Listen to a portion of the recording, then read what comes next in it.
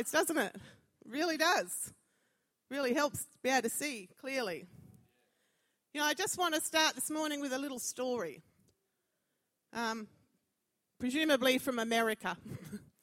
It's about two gas servicemen who went out to service, the units and places in an alleyway, and one of them was a senior serviceman and the other was a young trainee.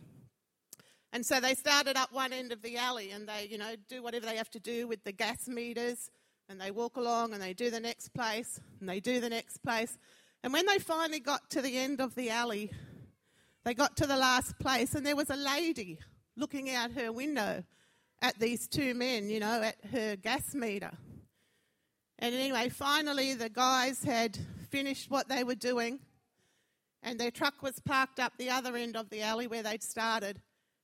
And the senior one said to the trainee, "I'll race you back to the truck." So off they go, racing back to the truck. And when they finally got back here, they heard the woman from the last house huffing and puffing behind them. So they turned and they said to her, "What's wrong?" And she answered and said, "When I see two gas men running at full pace from my house, I think I need to run too." Do you know what? It's seeing things through the right eyes. The guys knew what they were doing. They were just having a race. The lady was seeing a very different story, wasn't she? She was seeing something through very different eyes. So my question this morning is, whose eyes are you looking through? And I want you to turn with me to Numbers chapter 13. I apologise, there's no PowerPoint up there today. So it's either read yourselves or listen carefully. And there are a few scriptures along the way today. So have your ears open, even though I'm talking about eyes. Numbers 13, I'm starting at verse 1, but I'm not reading the whole chapter. So just verse 1 says, "The Lord said to Moses, 'Send some men to explore the land of Canaan, which I am giving to the Israelites. From each ancestral tribe, send one of its leaders.' So at the Lord's command, Moses sent them out from the desert of Paran. All of them were leaders of the Israelites." Now you can skip right down to verse 25. It says, and this is after they've been out to explore, "At the end of 40 days, they returned from exploring the land."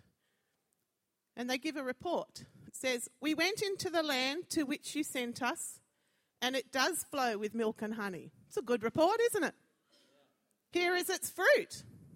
And they brought back the big cluster of grapes with them. "But the people who live there are powerful, and the cities are fortified and very large. We even saw descendants of Anak there. The Amalekites live in the Negev. The Hittites, Jebusites, and Amorites live in the hill country, and the Canaanites live near the sea and along the Jordan." Verse 30. "Then Caleb silenced the people before Moses and said, 'We should go up and take possession of the land, for we certainly can do it.' But the men who had gone up with him said, 'We can't attack those people. They are stronger than we are.' And they spread among the Israelites a bad report about the land they had explored.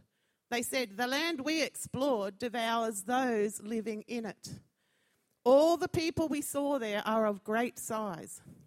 We saw the Nephilim there, the descendants of Anak come from the Nephilim.' And then they said, 'We seemed like grasshoppers in our own eyes, and we looked the same to them.'" Did you hear that?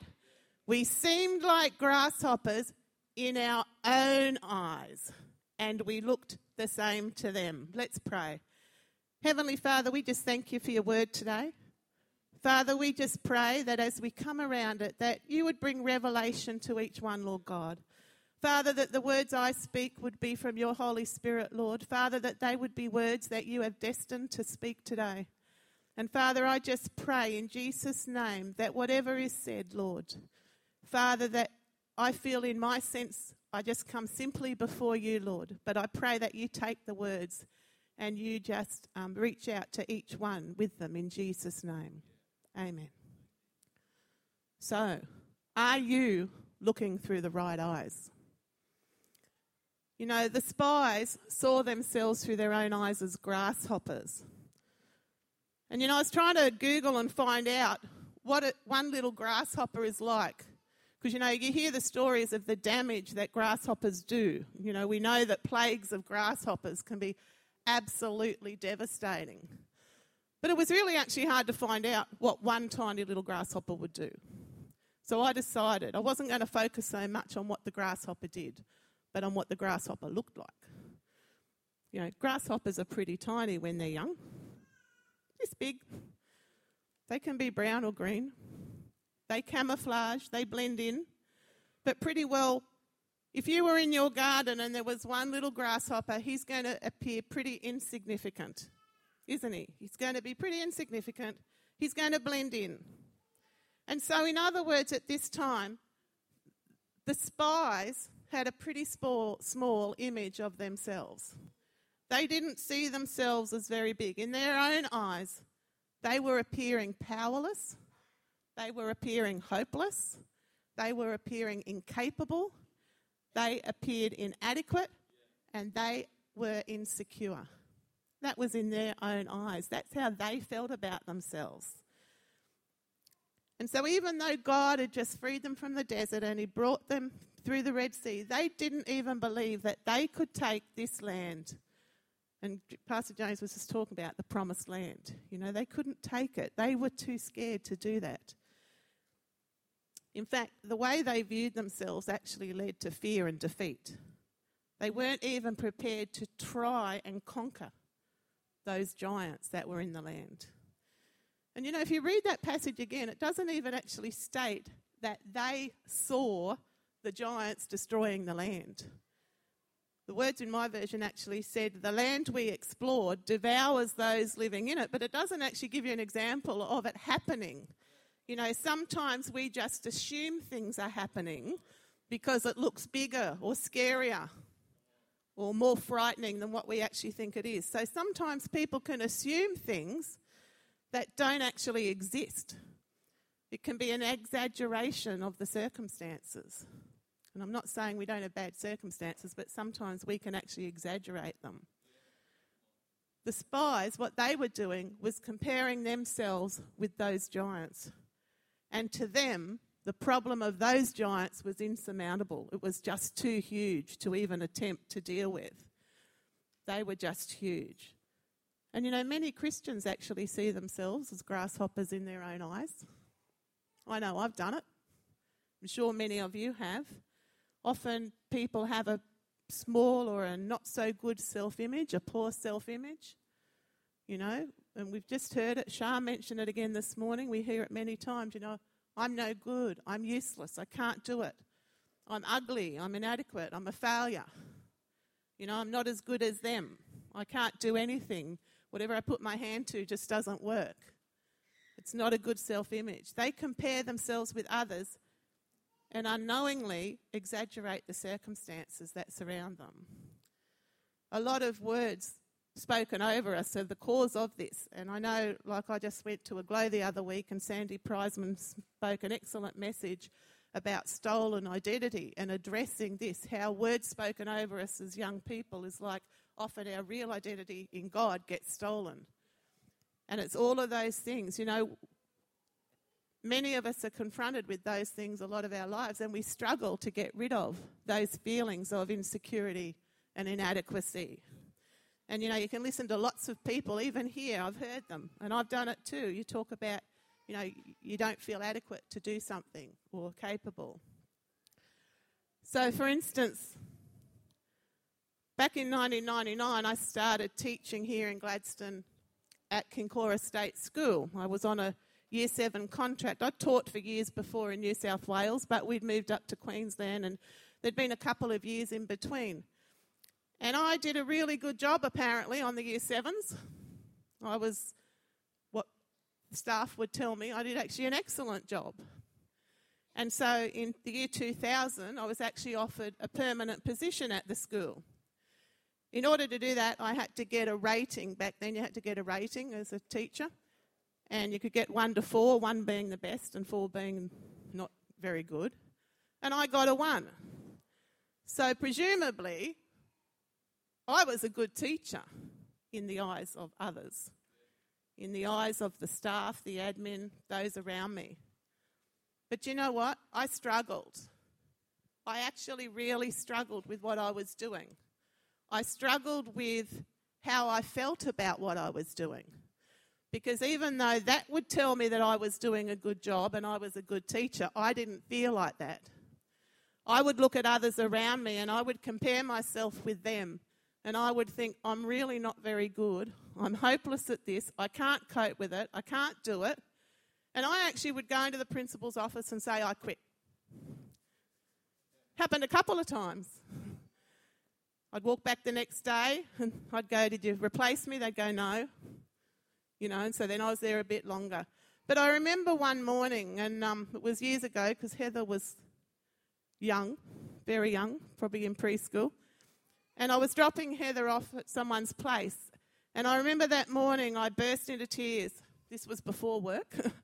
And said, I just cannot do this. I just am no good. I am inadequate to do this job. And that came out through conversation, that word inadequate. And I remember this friend saying to me, stop right there. I said, what's the matter? She said, that's your problem. That word there is your problem. The word inadequate. She said, that is not true. She said, you are looking at yourself through your own eyes. She actually said that. She said, you're looking at yourself through your own eyes. She said, you are far more capable than that. She said, you just need to be able to look at yourself through the right eyes. She said, stop comparing yourself to others. You are a child of God.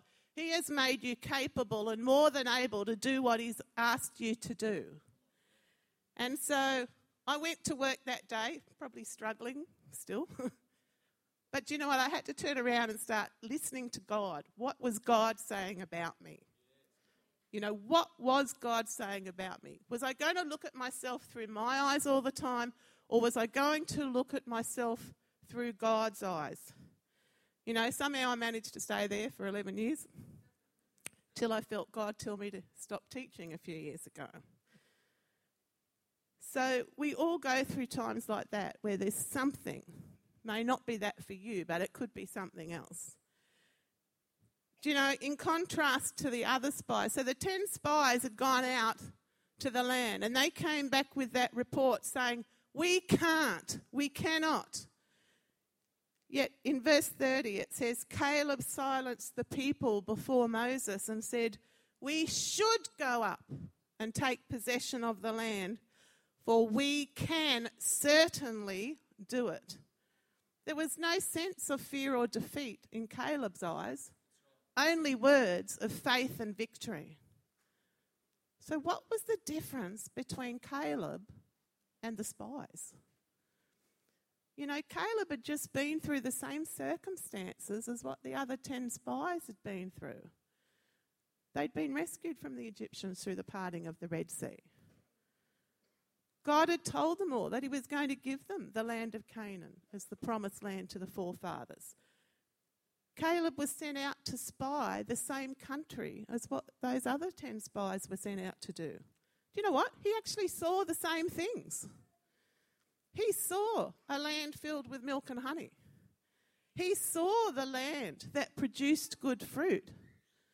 Do you know what? Caleb even actually saw the giants. He saw the same things. But yet his report was so different.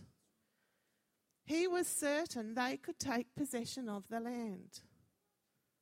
Why? The reason being because Caleb saw himself and the circumstances through God's eyes and not his own. He had a confident assurance that in a God that loved him and a God that still loves us. And he focused on God and God's ability. Instead of comparing himself to the giants, like the 10 spies did, Caleb compared the giants to God. It makes for a very, very different perspective. To Caleb, the presence of those giants was insignificant. You know, it was pretty minuscule. It was a minor issue. Or to Caleb, not one at all, because he knew that God was greater. Caleb's confidence in God was determined by his faith and trust, which ultimately led to victory. If you read the passages, Caleb and Joshua were the only two that actually entered the promised land of the ones who had been through the desert. The spies didn't get in. So another question, how do we change from looking at ourselves through our own eyes to looking at ourselves through God's eyes as victorious? How do we change from looking at ourselves as grasshoppers in our own eyes to looking at ourselves through God's eyes as victorious? And so this morning, I just want to bring 3 keys to you about how that can happen. And I haven't actually put in here prayer and praise, but let me say I believe those things are really important and they come with it. But the first key this morning I want to talk about, and I probably could have handed my notes over to Shah a few minutes ago and said, here, keep preaching, because she was starting to verge on a lot of what is about to be said. So the first one is getting a revelation of God's love and who you are in Christ. You know, Caleb knew his God. He knew his God. In Genesis 1:27, it says, so God created man in his own image. You are created in the image of God. This is where our source and our value, our source of value comes from, because you are a child of God. It doesn't come from what we do, doesn't come from what we achieve, doesn't come from what we conquer. It comes because you are actually made in his image and you are one of his children. And our value comes because God saw enough worth in us that we should be created in his image. You know, we need to get a revelation of God's love. We need to get a revelation of who we are in him. John 3:16 says, for God so loved the world that he gave his only begotten Son, that whoever believes in him should not perish but have eternal life. God values us enough, each one of us, to have sacrificed his Son for us. 1 John 4:18, the first part of the verse says, there is no fear in love, but perfect love drives out fear. You know, God is love. So if we get a revelation of God's love can drive out fear. Get that revelation. Believe that God wants the best for you. When you truly know that somebody loves you, you are more likely to trust them. You are more likely to believe what they tell you. Most of the time. No, it's absolutely true. If you know that and truly believe that someone loves you, you are more likely to listen to them and believe what they tell you. You know, God had prepared that great future for the Israelites.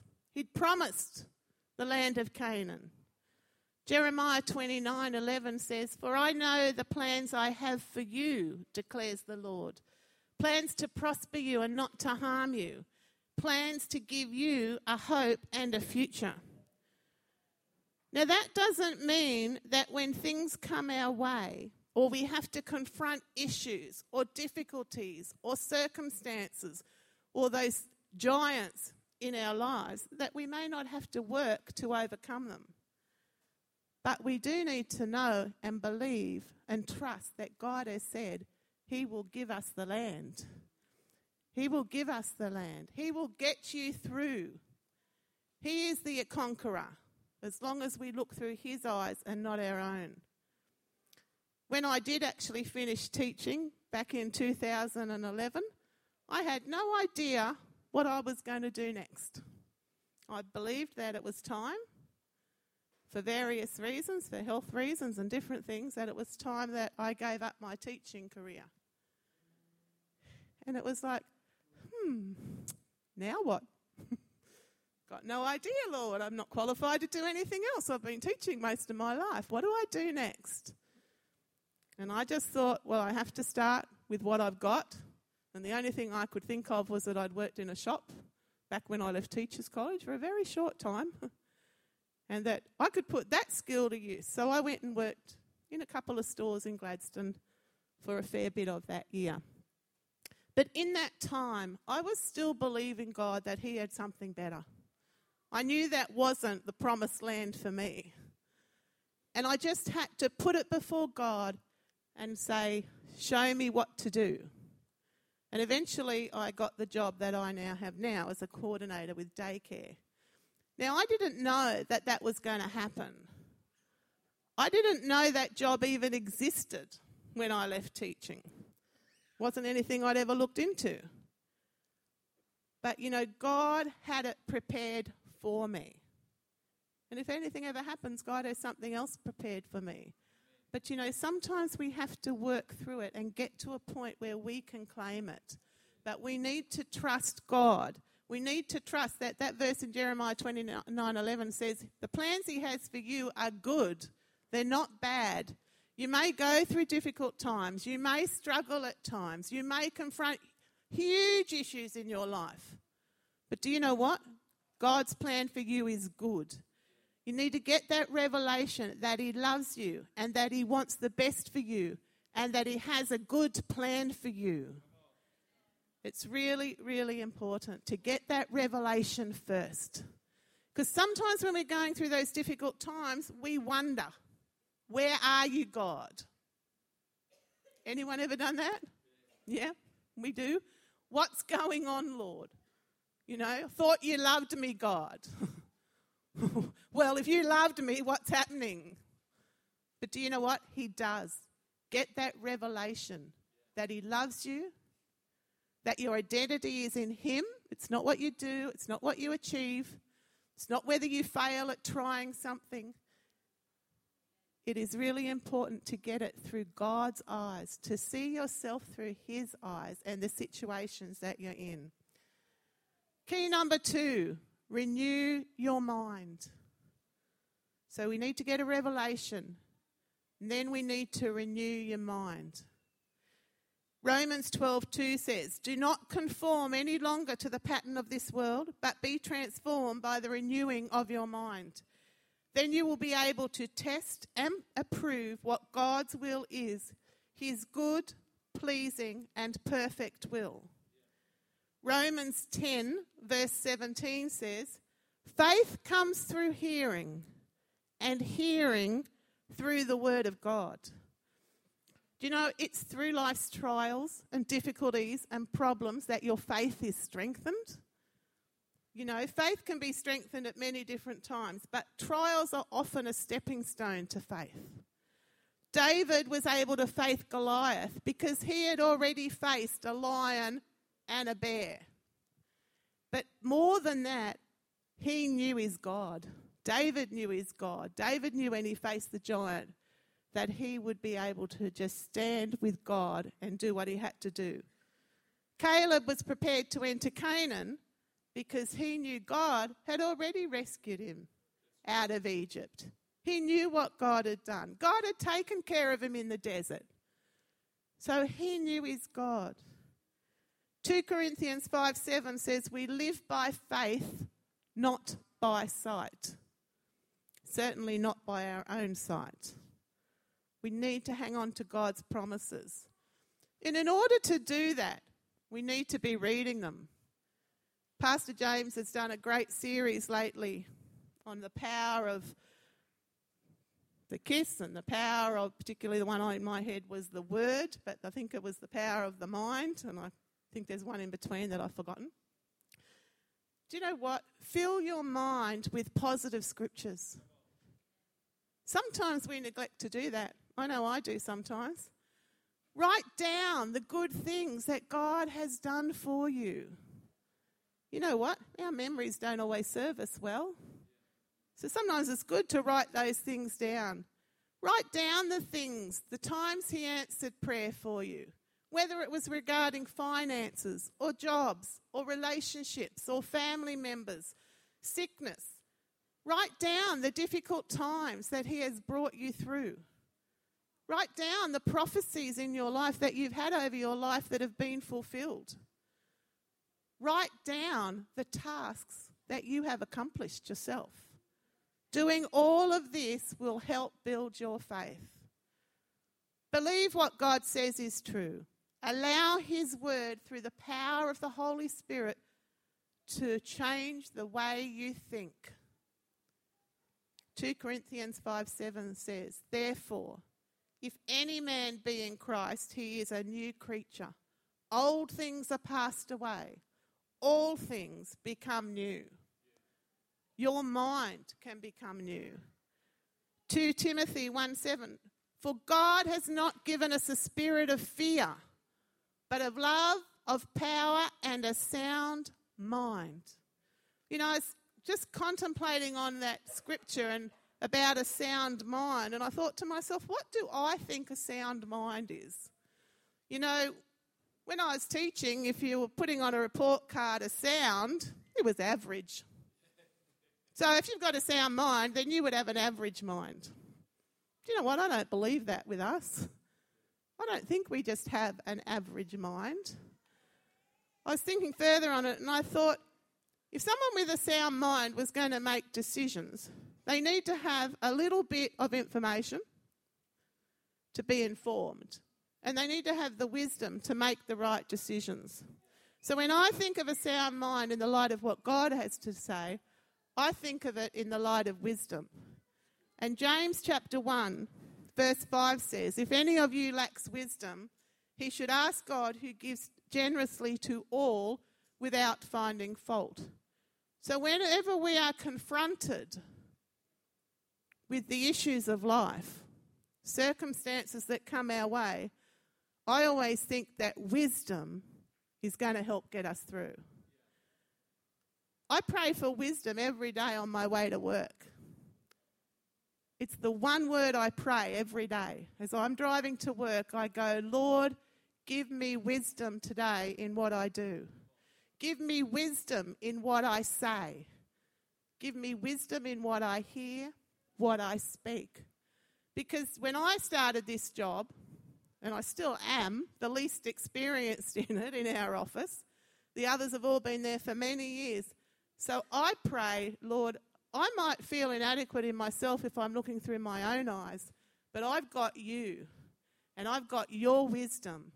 And so in what I do at work, Lord, if I'm confronted with big issues or decisions to make, and my job role can be, in some terms, a bit scary.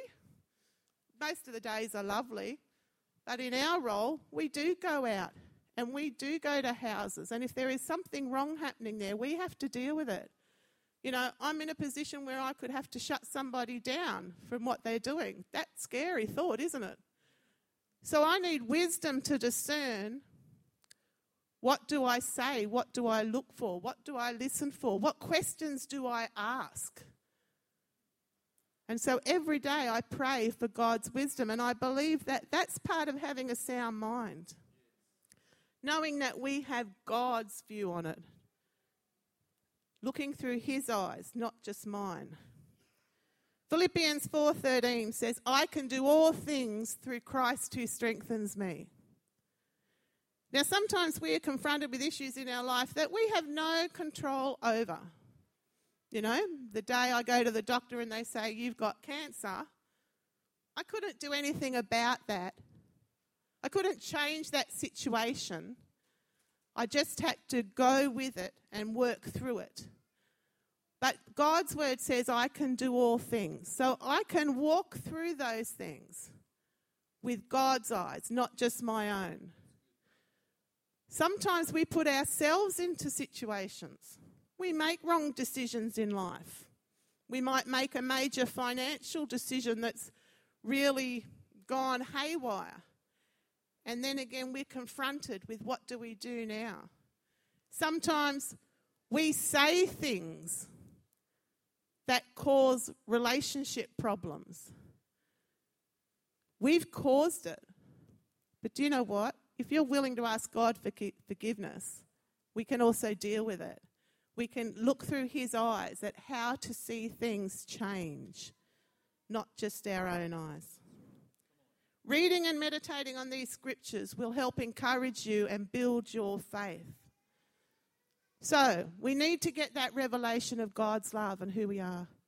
We need to renew our mind. I've just read you a whole heap of scriptures. You would have a whole other array of scriptures that you could have put in here. Shah had one earlier. Number 3, respond to God's word. It's all very well to read it. It's all very well to say it. But are we willing to respond to God's word? Last week, Pastor James was preaching a message about standing on the word. Great message. If you haven't heard it, get on the podcast or whatever it is and listen to it. But you know, to respond to God's word, we need to pray. Pray with a positive attitude. You know, sometimes our attitude can determine our outcome in life. You ever notice that? Attitude can really determine outcomes sometimes. Henry Ford once said, whether you think you can or you think you can't, you're right. Do you hear that? Yeah. Whether you think you can or you think you can't, you're right. What we believe to be true about ourselves becomes our reality. But that's only if we're like the grasshoppers looking through our own eyes. If we start to look through God's eyes, then that will change. So how do we respond to what confronts or challenges us? You know, I was just thinking the other day about the shark attack that happened. We've all seen it on the news. You know, the surfer who was in the competition in South Africa. And you saw the shark come up and attack him. Now, what was his name? Nick or Mick? Mick, yes. Anyway, I was watching that. And I don't know what I would have done if it was me, but I'm not a surfer, so that doesn't really matter. But I'm watching that, and I was amazed at what he did. Punched into that shark. And I'll tell you, he punched with determination. He was probably fearful. That's probably why he was doing it. Wouldn't you be? But, you know, I watched what he did. He punched with determination. And to me, I looked and I thought, he was punching like he was going to win. You know, he was going to get away from that shark, no matter what. He really was. And I thought about it, and I thought, what would be the alternative? He could have been sitting on his surfboard. He could have just said, well, shark's going to eat me. Might as well just sit here and let him. Here I am. Do you know what? That could have happened. But I thought, he went in with confidence, in a sense, even though he was fearful. The adrenaline would have kicked in. But, you know, like I thought, you could react 2 ways there, couldn't you? You could react like he did, like punch in with almost that, to me, I could see that attitude of victory, like, I'm going to get away from you. Or he could have sat there and felt defeat and thought, well, might as well just sit here anyway because he's going to eat me up and I'm defeated anyway. So I was just thinking about that, you know, that the difference between the two attitudes of what could be or couldn't be. You know, last year I climbed Mount Larkham, wherever it is, over there somewhere, for the first time. I'd wanted to do it a few years ago, but then I got cancer and that interrupted the plan. So last year I was determined I wanted to climb Mount Larkham. Now, hand up if you've ever climbed Mount Larkham. Yeah, quite a few people, probably 40% here. It's a bit of a scary looking mountain, depending on which way you're looking at it from. If I ask some people here, they'd probably go, no, it's pretty easy.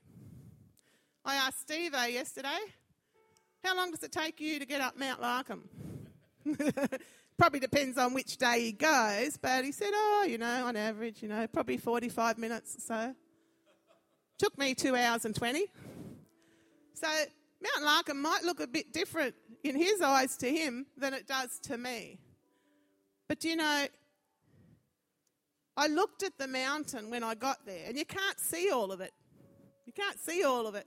You got no idea what the path is going to be like until you get on it. And, you know, we did the first 40 minutes or so. We had Heather with us and some other people and Malcolm, and we did the first 40 minutes or so, and we're following the trail, and we got to the creek, and I thought, oh, so is the mountain like this all the way? Well, that's a joke. Anyone who's done it. I thought that was bad enough. But that was just like the meandering hills, you know. That was just like the little easy bit. Then we got past the creek and it got a bit steeper. And then we went a bit further and people are coming down the mountain. And they'd look at me and I'd go, have we got much further? They'd go, yeah, you have. It's a long way, but it'll be worth it. They'd go, keep on going. And so we kept on going and kept on going.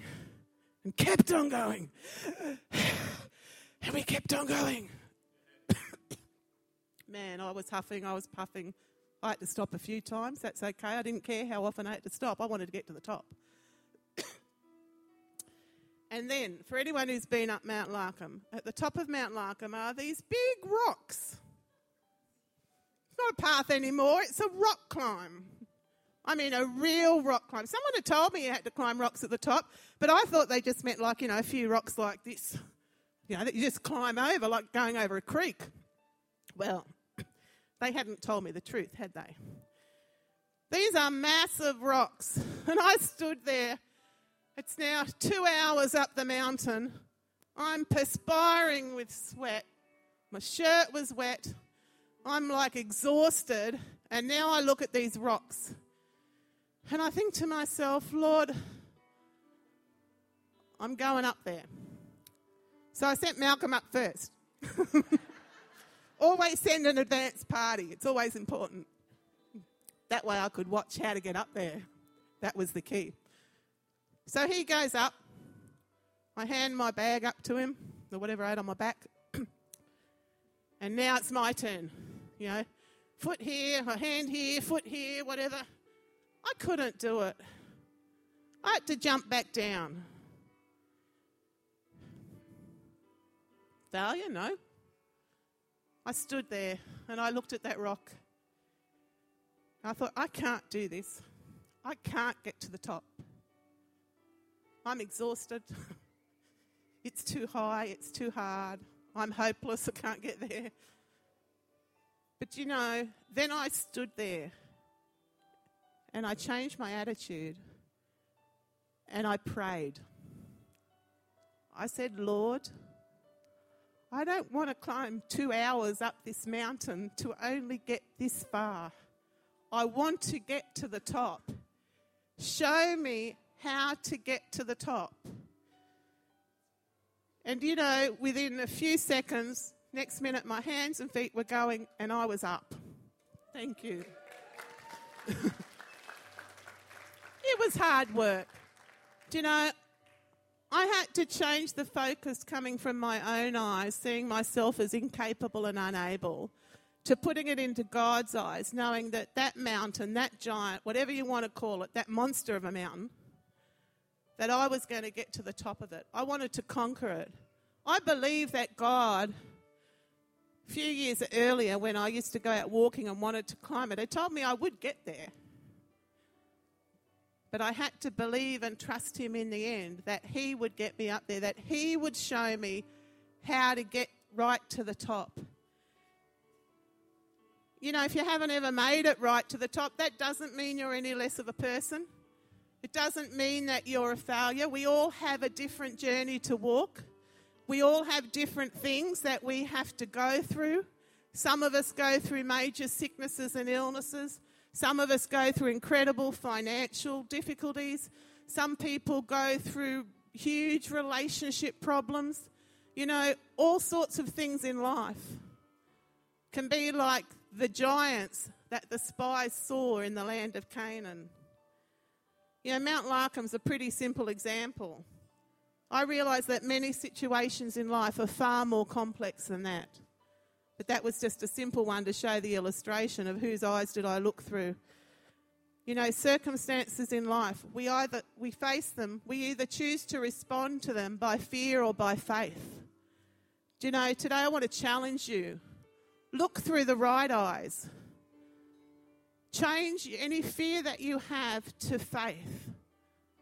Get that revelation of God's love.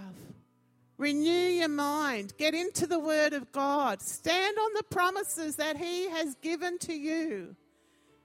Do you know, I realised also, you know, that we can't all walk the same journey. And I only got the revelation of this the other day. When I was thinking about that story of Mount Larcombe, I sent Malcolm up because I wanted to see how to get up there.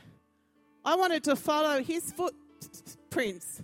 I wanted to put my hands and feet where he had put his to get to the top. But do you know what?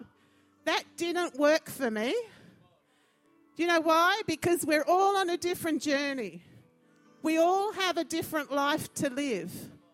Do you know, even though the spies and Caleb were going into the promised land, when they went to spy out the land, they went to different areas to have a look in that one place. The promised land, I don't know where exactly in the promised land, if they'd have all gone in, would they have ended up residing. But to get in, they may all have had to have done something different. I had to put my feet and hands in a different place on those rocks to get up than what Malcolm did. I can't just follow what somebody else does. Even though someone might have been through a situation like what you're going through, and I'm not saying don't get wisdom from them or advice or anything, but know that God has you in His hands. Know that your journey is your journey, that we are unique, and each one of us walks a unique journey. And each one of us will have unique giants in the land to face. But do you know what? Don't be the grasshopper. Don't see yourself as a grasshopper in your own eyes. Please stand with me. We're going to sing for a minute.